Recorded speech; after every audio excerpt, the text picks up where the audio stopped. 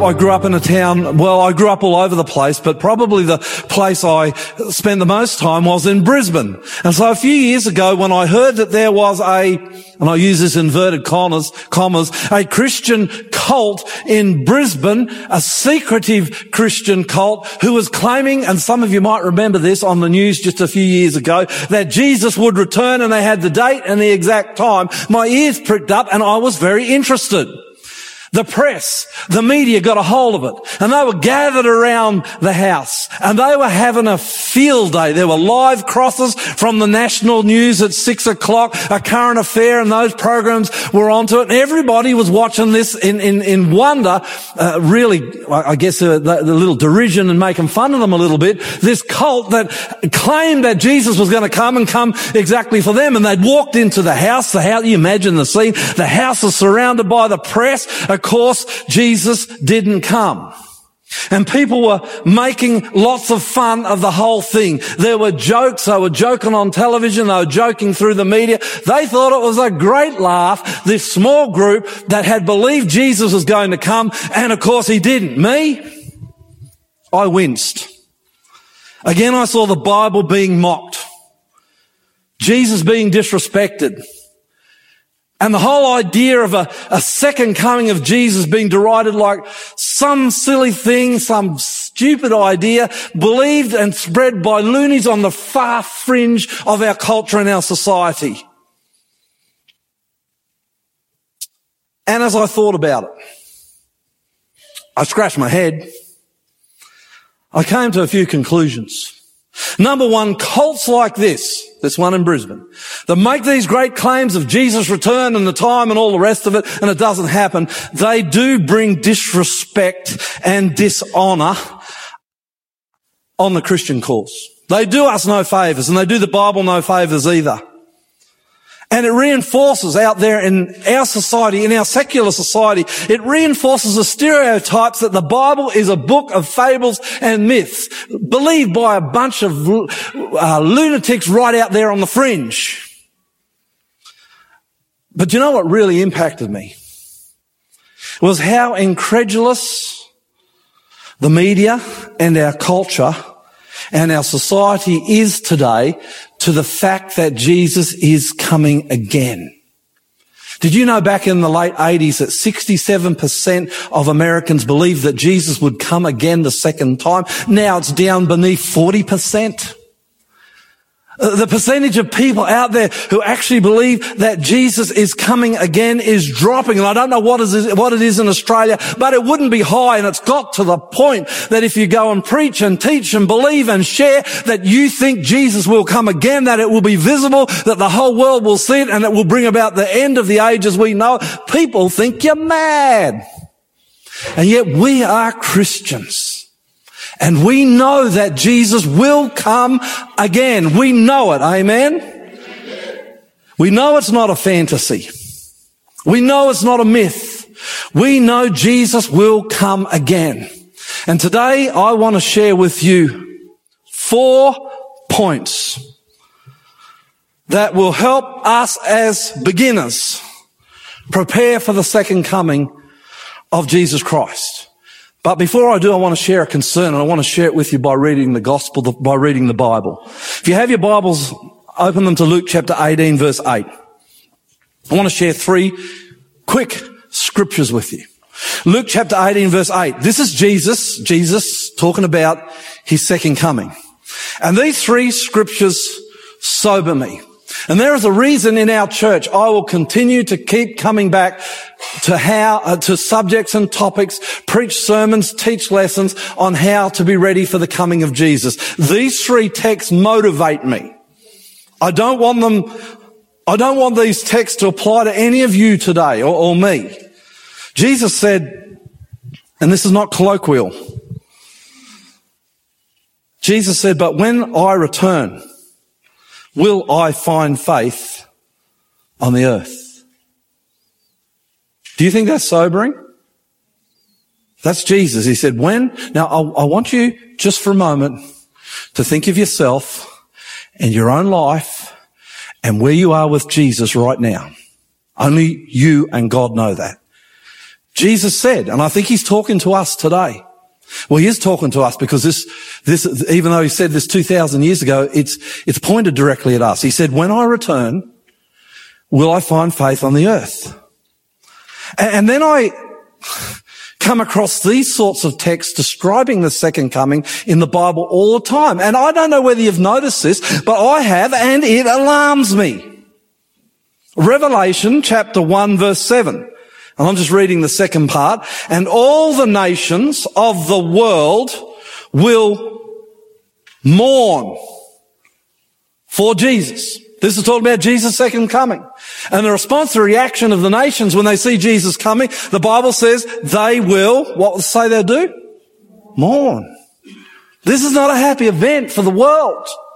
And it doesn't say some of the nations, it says all of the nations. Now this next verse goes even further. Matthew 24 verse 30. And then at last the sign of the Son of Man is coming. And then at last the sign of that the Son of Man is coming will appear in the heavens. And there will be deep mourning among all the peoples of the earth. And they will see the Son of Man coming on the clouds of heaven with power and great glory. The Bible says there will be deep mourning among all the peoples of the earth. Now, I'm brought up a Seventh-day Adventist. Oh, praise God for that. I had a mum and dad who loved Jesus Christ. I've shared with you before how we had family worship morning and night. We brought in the Sabbath. We took out the Sabbath. I was brought up in a God-fearing family with God-fearing parents, surrounded by a God-fearing church membership, church family. So everywhere I went as a small kid, I'm surrounded by followers of God. And the second coming was always an event that was preached and taught about that we looked forward to. And so it was something for me as I got older and began to read the Bible for myself to see that the second coming is something that most of the world, when it happens, will not be happy about. And I don't want that to be your experience today. When Jesus comes, I want you to be happy. I want you to be thrilled. I want you to see him and welcome back your Savior and your God. And that's why today I want to share with you 4 points, which I think are really important about preparing for the second coming of Jesus. The beginner's guide on how to prepare for the second coming of Jesus. Number 1, and these are simple, and I hope and pray that you leave this church today making a commitment in your life that these factors will be alive inside of you. Number 1, if you are preparing for the second coming of Jesus, and I could just share this point and stop. Number 1, if you're preparing for the second coming of Jesus, be converted.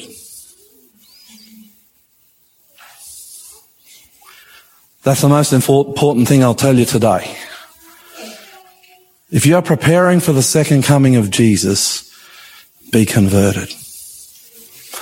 And I again ask you to look deep into your own heart and into your own experience, because these are questions only you can answer.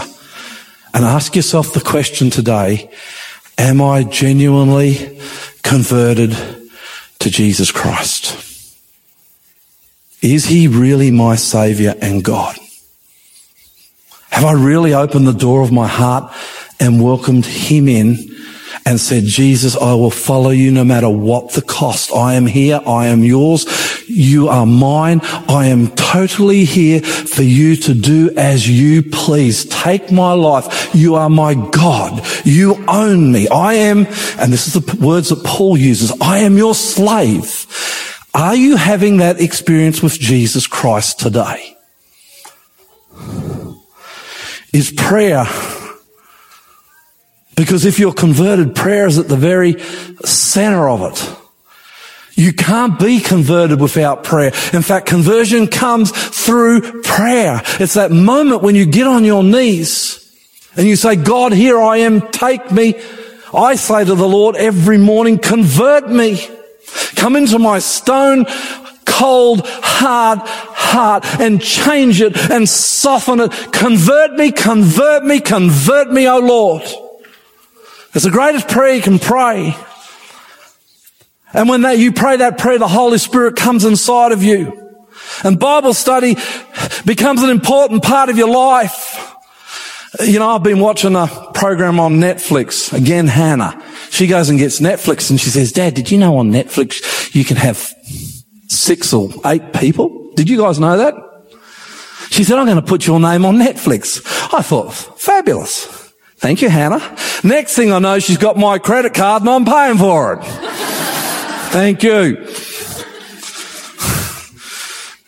I like to watch these documentaries on Netflix. This week I'm watching a documentary late at night, probably when I should be asleep, on these Russian trappers up in the north of Siberia in Russia. Amazing stuff. They live in the snow and the ice and the cold, often minus 50 degrees and more. I loved it watching these guys. You know, they trap sabres, tiny little rat-like things. They trap them for their fur. And what they do is in the summer they go out and they have what's called a base hut. And from that base hut, they could have 1,500 miles square in their territory. From that base hut, they'll build 7 other huts that they go and stay in. But the base hut is where all their food and supplies and medical stuff is. It is their main hut. And one day, this guy, he's out trapping, and he's on his snowmobile, which looked like it was probably one of the first snowmobiles ever invented. And he comes around the corner to one of his far-off huts, not his base hut, and a tree's fallen over on the roof.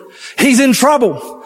Immediately, he wants to turn around and go back to the base hut. Why? Because the base hut is a place of safety, a place of warmth. I mean, it's minus 50 degrees, a place where he knows he can go and he'll be okay. But he wasn't able to make it back and he had to repair the hut, and that was part of the program, and it was very interesting. And I love watching programs like this. But I learned a lesson from these Russian trappers, and it's to do with conversion. Conversion when it comes to preparing for heaven. Hear me. Conversion is your base hut. It's what matters the most. It's the foundation of your experience. You go no further. You can do nothing else. You cannot please God without conversion. Do you understand that this morning? And the great struggle that Adventism has, the great struggle that Christianity has today in our Western world is that not enough of us are genuinely, bona fide, really converted. And the problem with that is not only does it weaken the church, but when Jesus comes, those of us who are not really converted, change, daily asking God into our lives, taking it so seriously that it is the most important thing in our lives. Problem with that is when Jesus comes, we won't be ready. And his coming, we will mourn and we will be afraid. And you know, conversion is, and God bless the Pentecostals, but it's not like they say. It's not just a one-off event. Do you get that? I remember the first time I gave my heart to Jesus Christ. I remember. But it wasn't the only time I gave my heart to Jesus Christ. I give my heart to Jesus Christ every morning and every night. And then you know what else I do? Right the way through the day. I've made a deal with God, and I've shared this here before. Whenever the Holy Spirit prompts me, I could be driving around, about to do a Bible study, and I'll feel a prompt, and I'll say, oh yeah, you know what, Jesus? I want to let you know that I'm still yours. I still choose you. I still want you as my God. I still want you as my Savior. I still want you to come into my heart. And I might pray that prayer 6 to 12 times a day. And so I'm not being reconverted. I'm just reconfirming with Jesus, and he's reconfirming with me in my heart that I belong to him. Amen? And that's what we need to do. We need to have that sort of conversion experience. And once I'm converted, the Holy Spirit, read John 14, 15 and 16. The Holy Spirit comes into my heart. Now listen to me. He drives me to the Bible. Who does it? The Holy Spirit. He drives me to the Bible, and it's the Bible that deepens my conversion. What do I mean? Well, when I'm reading the Bible, I'm in my study, and I'm looking at the story of Joseph, I want it. When I'm in my Bible study and I see the story of Daniel in the lion's den, Or the stories of Shadrach, Meshach and Abednego on the plains of Dura. I want it. When I'm reading the story of Jesus and I see how he lived his life and I see the example that he set me, I want it. This is the Holy Spirit driving me into the Bible and deepening my conversion. When I see the Bible study of Paul, my favorite character outside of Jesus in all the Bible, I want what he had in his life. And you know what happens? I read it and then I get on my knees because the Bible is driving me. It's pulling me. It's encouraging me. It's cajoling me. It's calling me to the experience that these men had. And I don't know how people claim conversion and yet they're not in Bible study. They're not in daily Bible study. It's, in my view, almost impossible. If you're not studying the Bible, you need to go back to base camp. And what's base camp? Conversion. Because your problem is not that you're not reading the Bible, you're not converted. If you're not going to church, you need to go back to base camp. Because your problem's not that you're not going to church. It's that you're not what? Because if you're converted, I said this the other day in Sabbath school, if you're converted, you are desperate to be at church. And why do you want to be at church? Because who's there? God, Jesus. That's why conversion is base camp. When I read the stories of these great people in the Bible, and I get on the knees, led there by the Holy Spirit, led in the Bible by the Holy Spirit, and I get on my knees and I ask Jesus for the experience that they had. Something supernatural is going on inside of me. And the conversion is deepening. And the conversion is strengthening. And the conversion is becoming something very special and very precious. Do you get what I'm talking about here? Do you get it, or have I lost you? Do you get it? Point 2, let's move fast. We're running out of time. Galatians chapter 5 verse 16. And I've kind of touched on this already. So you've made a decision that you want to be converted. You've got on your knees. You've asked Jesus into your heart. He's come in. The Holy Spirit is there. You can't pray that prayer and God doesn't answer it. Whether you feel it or not, if you pray for a conversion, you have it and you have it immediately. When you pray for a conversion, heaven stops. God's ear is attentive to prayers like that. He hears you. He blesses you and he answers it immediately. Whoa, Lloyd is asking for a conversion. I've been working on him for a long time. Do you think God's not going to come? And the Holy Spirit comes. Galatians 5:16. So I say, let the Holy Spirit guide your lives. The Holy Spirit comes in and he will guide your life. He will talk to you. He will have conversations with you. And we as a people need to listen to him and do what he says. Bible says in Matthew that we are to deny ourselves, take up our cross and follow Jesus. What Jesus is really saying there is the Holy Spirit will come into your life. He will take over. You will no longer be the captain of your ship. He will guide you. He will direct you. He will tell you where to go. He will be your captain, but listen to what he says and follow him. And too often, we want the conversion, but we buck up at the Holy Spirit when he comes into our lives and wants to guide and wants to direct us.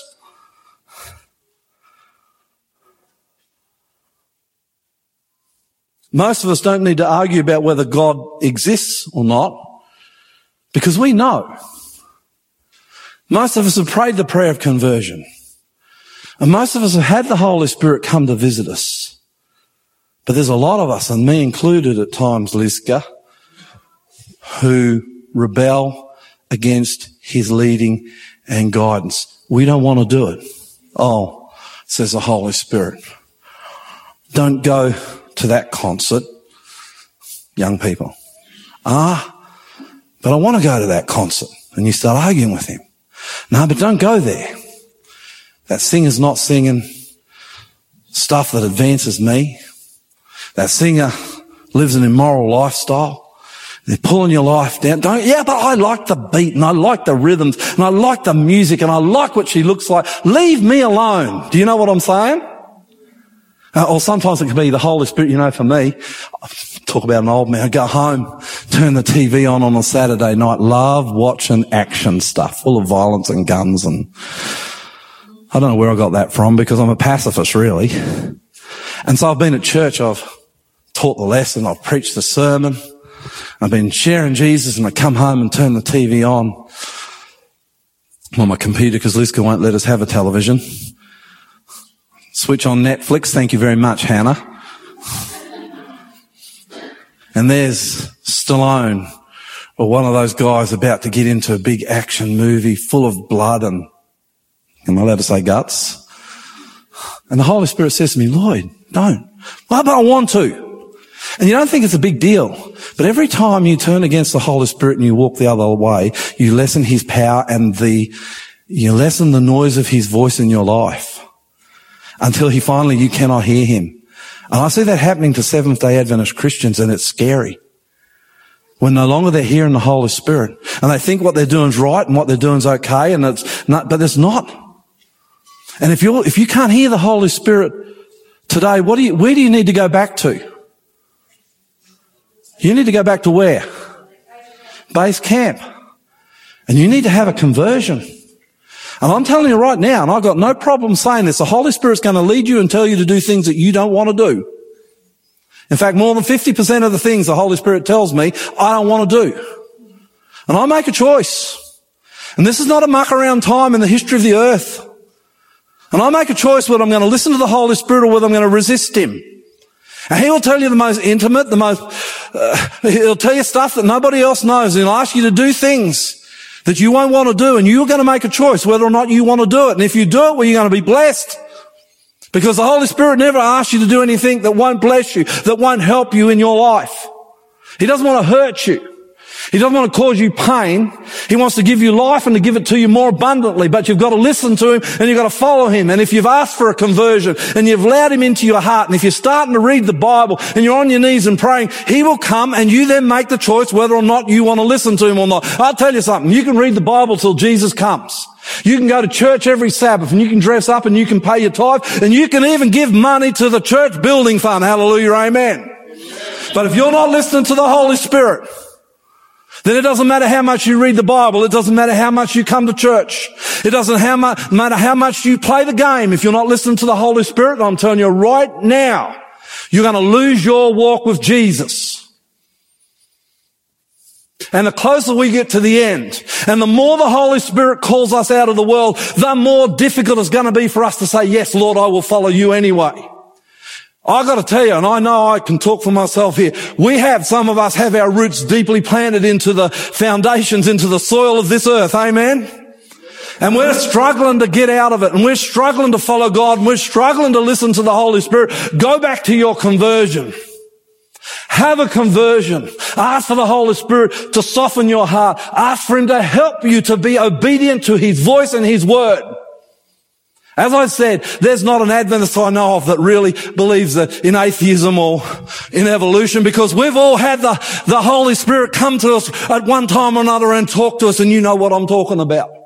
In fact, right now, whether you're converted or not, whether you're walking with Jesus or not, I'll bet you most of you know what is in your life that God doesn't want there. Am I right? Huh? Yes. That's the Holy Spirit. And he's calling us to obedience. My dad saw the Holy Spirit get hold of an American Samoan boy. I think I told this story once in Sabbath school here in this church.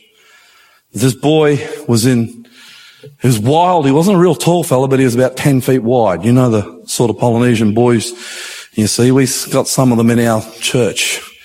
If we ever have a rugby team, I want you boys in the front row. He committed a terrible crime. Actually, he got into a pub brawl. He had one of those big cane knives they have in the islands, and he decapitated the guy he was fighting with. He was put in jail in American Samoa. But he was so violent that eventually they had to shift him to Hawaii and put him in maximum security there. He was there in maximum security for a while, and he was just so bad that they ended up saying, we don't want him, and they shipped him back to American Samoa. Well, he's in American Samoa, and he's in the tightest lockup they've got, and the kids in the main city there, and I don't know the name of it, but my dad was there at this particular church, and they told him the story. They ran a Revelation seminar. Revelation seminars are fantastic because they're about Jesus Christ in the prison.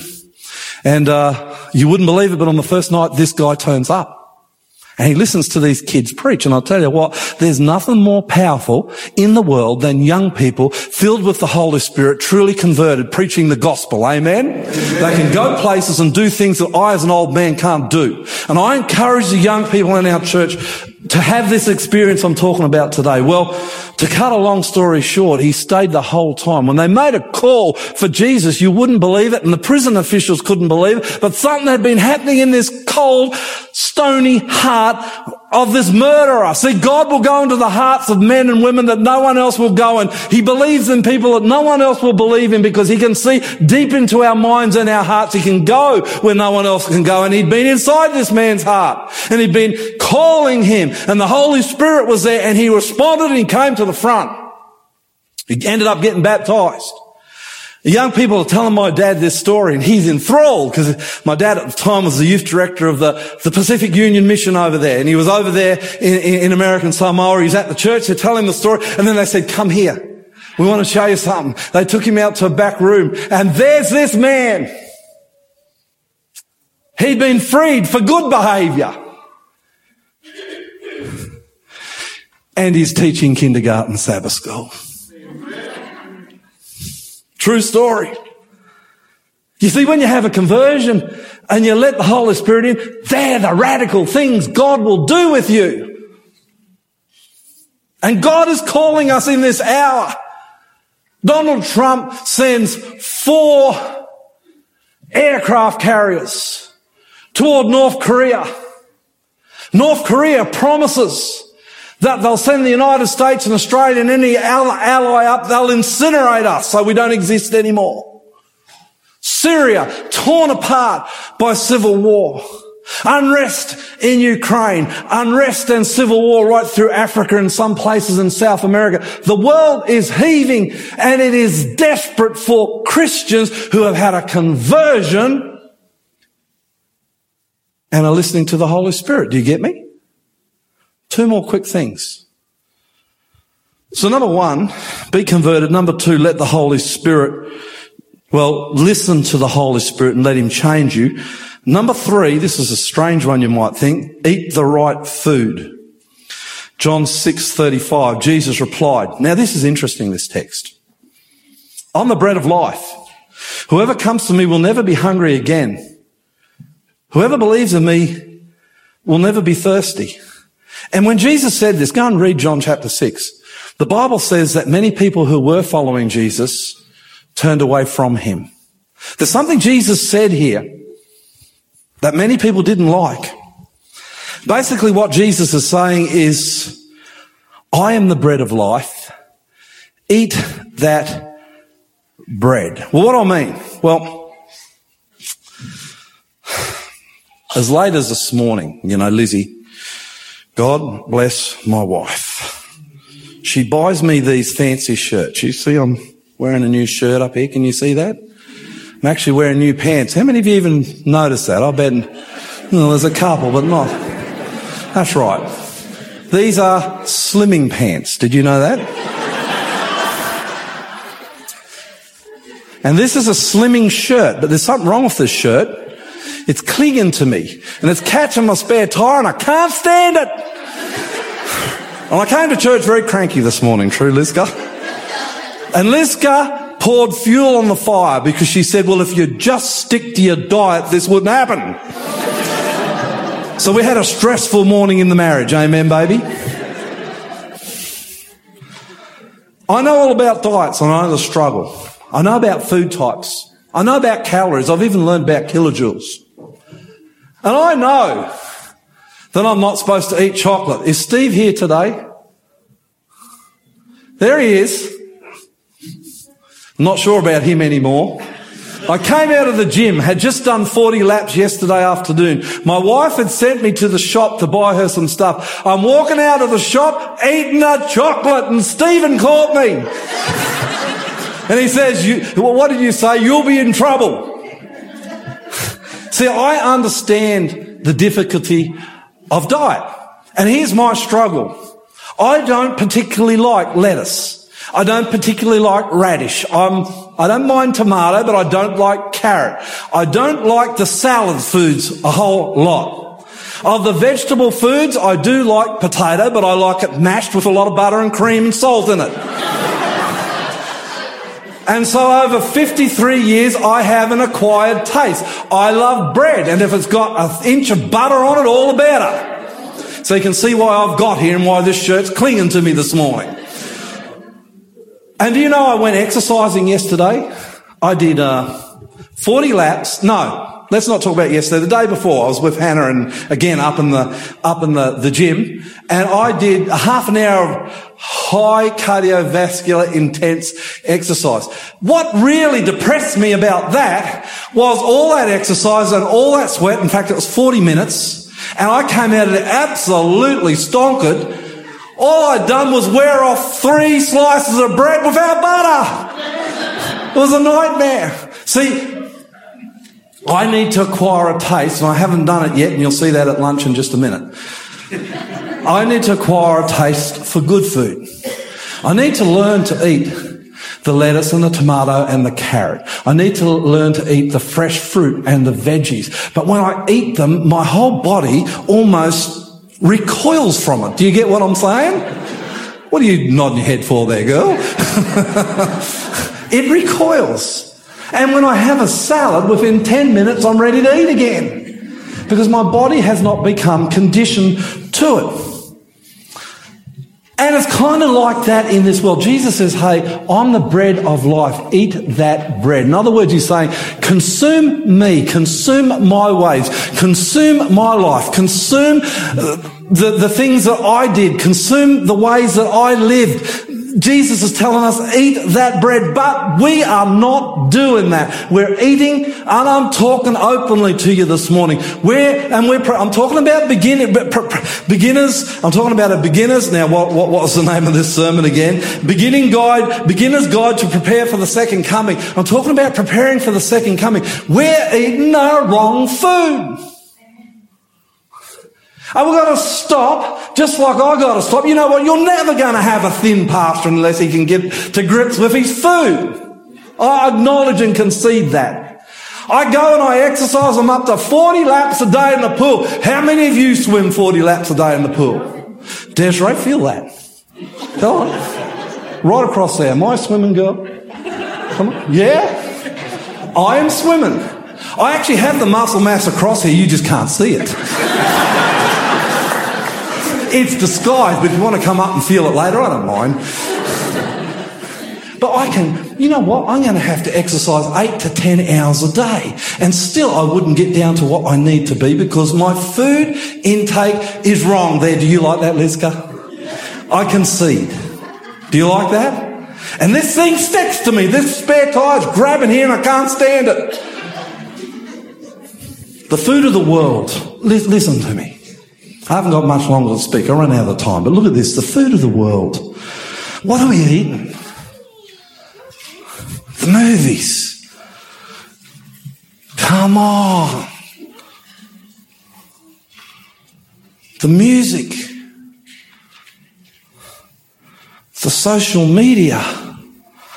Stuff that's going on social media, if you really look into it, it's very scary. And it's impacting some of us in here today.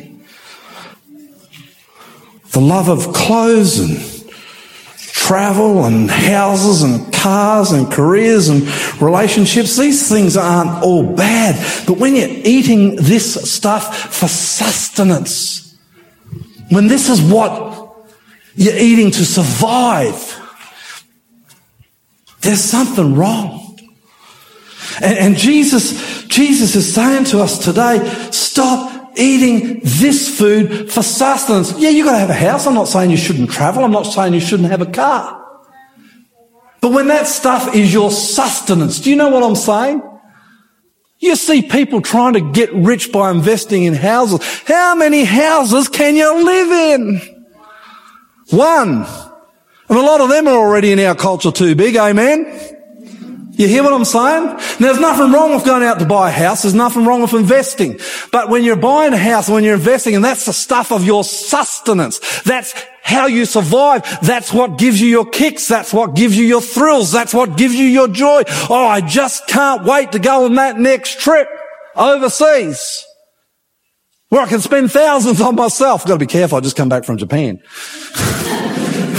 Do you get what I'm saying? It's your sustenance. Do you hear what I'm saying? You're eating that as food. God is saying stop. And by the way, the reason we're struggling so much to get into the Bible, and I'm talking to the converted here because most of you are here this morning, but the reason we struggle so much to get to Sabbath school on time or to even go to church, the reason we find these things boring a lot of the time is because we're eating the wrong food. Do you know what it's like for me to eat a celery stick? Compared to a cream bun from Woolworths for $1.50 on special late at night as I'm going home. I don't go into Woolworths on my way home and buy a celery stick on my way home. They have beautiful cream apple turnovers for $3.50 that are going for $1 at 10 at night. Did you know that? Just before they close. And the reason we're struggling in the Bible, man, you're never going to find the Bible interesting if you're off to every single concert of every single rock star that comes into town. It's not going to happen. Do you hear me? Because you're gorging yourself on that stuff. If you go to every single movie that comes out with absolutely no censor in your mind at all, you're eating this stuff, you're consuming it. And when you come to God, when you come to church, when you come to the Bible, even when you come to prayer, you can't stay on your knees for more than 10 seconds and you're bored and you don't want to do it anymore because you're eating the wrong food. And this is where it's important when the Holy Spirit comes in to let Him lead and guide us and to obey Him. Because when He comes in and He tells us what to do, He's taken us off the fat food onto the vegetables and the salad. Here's some good food. Bible study. God's food. Church. God's food. Listen to me for a second. And I'm not just saying this because it's happening this week. Claire, I wish and I pray that every single church member at Hope, New Hope, is in our midweek Bible studies. I wish, I hope, I pray. Because that's the food that Jesus is encouraging us to eat. Missions and outreaches, get to every single one of them. Why? Because you can't wait to eat the food there. And I'm not talking about what we're about to eat outside. The music you listen to. Have you ever listened to beautiful, spiritual music that reflects the character of God? The character of God which is ordered and quiet and leads you into a reflection of Him. Everything we listen to, everything we watch, everything we read, it's food one way or the other. Last point. So far we've looked at the beginner's guide to being prepared for the second coming. We're talking about, number 1, conversion. Number 2, let the Holy Spirit lead you. Number 3, eat the right food. And this is the last one, share.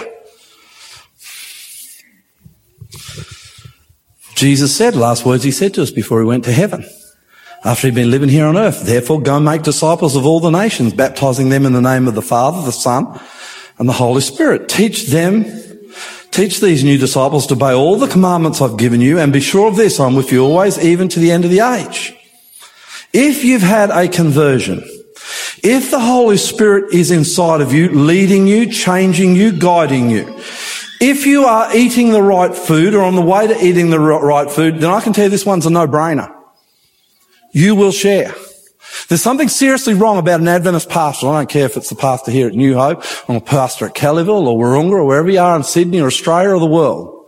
There's something seriously wrong with an Adventist pastor or Claire getting up the front and begging people to share Jesus. Amen? Amen? We shouldn't have to do that. It's not our job. My job is not to try and get you to share. Because I'm going to say it again. If you've had a conversion, if the Holy Spirit's inside of you, if you're eating the right food, then this is just a natural thing. They can't shut you up.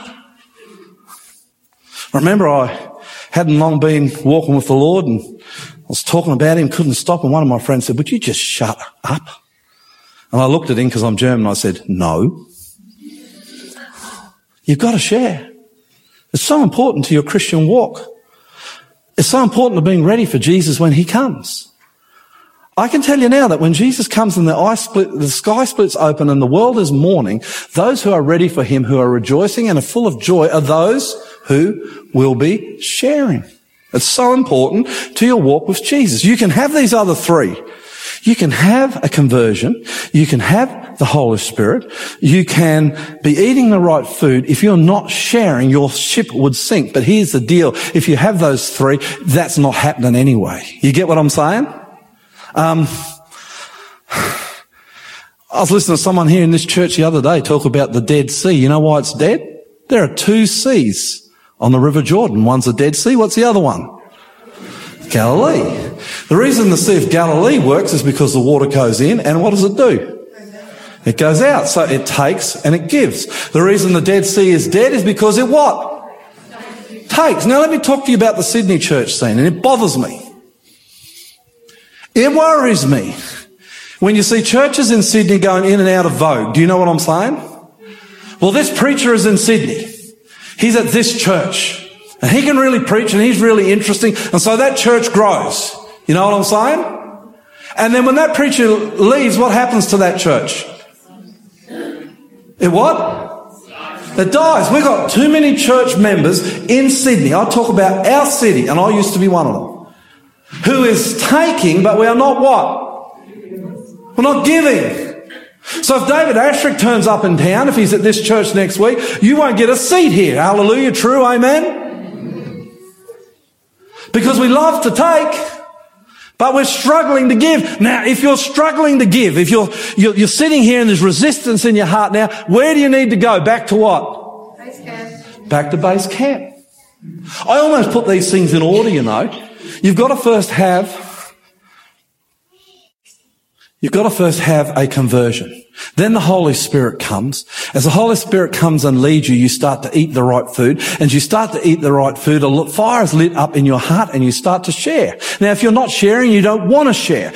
I'll even be even more brutal today. I'm on song on this, Claire. Look, I get, and I've said this before, that not all of you want to go door knocking next Sabbath. We get that, hey, Claire? But I don't get why the following Sabbath, Sunday, 2 weeks' time on a Sunday, why we wouldn't all be there. Do you hear what I'm saying? Do you hear what I'm saying? Am I too close to home today, brothers and sisters? I can't imagine why we wouldn't all be there unless we had some pressing other engagement. So what am I saying? Hey, if I'm full of the Holy Spirit, if I had a conversion, if I'm eating the right food, I'm going to share. You can't stop me. You won't be able to be stopped. Jesus says in Matthew 10:8, freely you've received, freely give. Life, I'm telling you, is not about, it's not about new cars. And these are things that are dear to my heart. It's not about holidays around the world. And it's not about your career. It's not about how good the house you live in or what suburb you live in or whether you can even afford a house here in Sydney. It's not about what investments you've got, whether they be on the stock market or whether they be in houses, whether they be in cars, whatever they be in. Life is not about pleasure and fun. Primarily, the life of a Christian is about how they can share Jesus. And if you're not sharing Jesus, you need to go back to where? Base 1. Everything starts at conversion. The foundation is in conversion. And I love our church because there are many areas that you can share in this church no matter what your talent or your gift. You can be a deacon. Where's Zoran? Where are you, mate? Probably gone out to the toilet. No, there he is. Do we need deacons? And in this church, deacons are male and female. We need deacons to serve. We need more on our welcome team. We need more on the tech team, Andrew Hunt. We need more on our Sabbath school teams, on our music teams, the Pathfinders. They're about to start, not this week, but the following week. Here, in the church, we're going to do this, Claire, with you at the church on Sabbath morning in a couple of weeks' time. Are you doing that? Because certainly during the week, on the Wednesday night at my place, we're going to be doing how to do Bible studies. And Claire's going to start one in the church in a couple of weeks in the Sabbath school time. And then for those of you who can't make it then or are involved elsewhere, there's going to be my place on Wednesday nights in a couple of weeks on how to do Bible studies. And if the Holy Spirit's leading you to that, you need to step forward. You need to use your gifts and talents. If I had more time, I don't have it. I'd go into that parable on the talents. And I've always been interested in the fact that God doubled the talents of the guy who had the most and the guy who had the least. You know what he did to his talent? What did he do? He stuck it in the ground. He was the one with the least. I think Jesus recognises a lot of us don't have a lot of talents, and he's talking to us. And he's saying, what your talent you have got, use. And if you use it, I'll multiply it. And I have seen someone come into the church and be on fire for Jesus and use what they've got. I've seen Jesus multiply their talents. Have you seen that? I've seen people who couldn't sing all of a sudden be able to sing. I'm still holding out for that myself. God hasn't given me that talent yet, but boy, I'd love to have it. Use your gifts. Use your talents. If it's in music, use it. If it's in teaching and preaching, use it. If it's in business, I say this, I don't even know how many businessmen we've got in our church, but I say to this businessman of the Seventh-day Adventist Church, I'm talking generic now, if God's given you a talent to make money, what do we say to that? Amen. But use the money, not on travel, and well, you can use it on some travel. And you can go and buy a nice car, and you can live in a nice house, because that's part of the blessing of the talent God's given you. But you better not be a man with millions and $1 million in the bank, or a woman, and not be using it for what? The cause of God. I mean, the last thing you want to do is get caught at the end of time with all your money locked up in the bank and lose it. Amen? Amen? Oh, we talk very close to the heart when we talk money in our culture. No matter how humble or grand your talent, use it. So I'm closing. The beginner's guide to preparing for the second coming. Be converted. Let the Holy Spirit guide you, lead you, change you. Listen to his voice. Number 3, eat the what?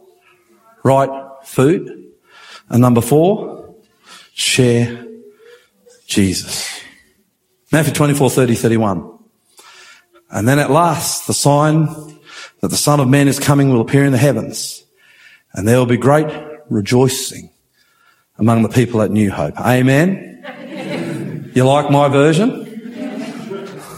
And they will see the Son of Man coming on the clouds of heaven with power and great glory. And he will send out his angels for them with a mighty blast of the trumpet. And they at New Hope will be gathered together, his chosen ones, from all over Sydney, from one end of the city to the other. Amen. Hallelujah. Amen. Oh, how we need Jesus. How we need Jesus.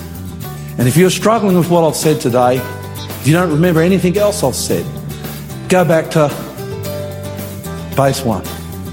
Jesus will take you from there.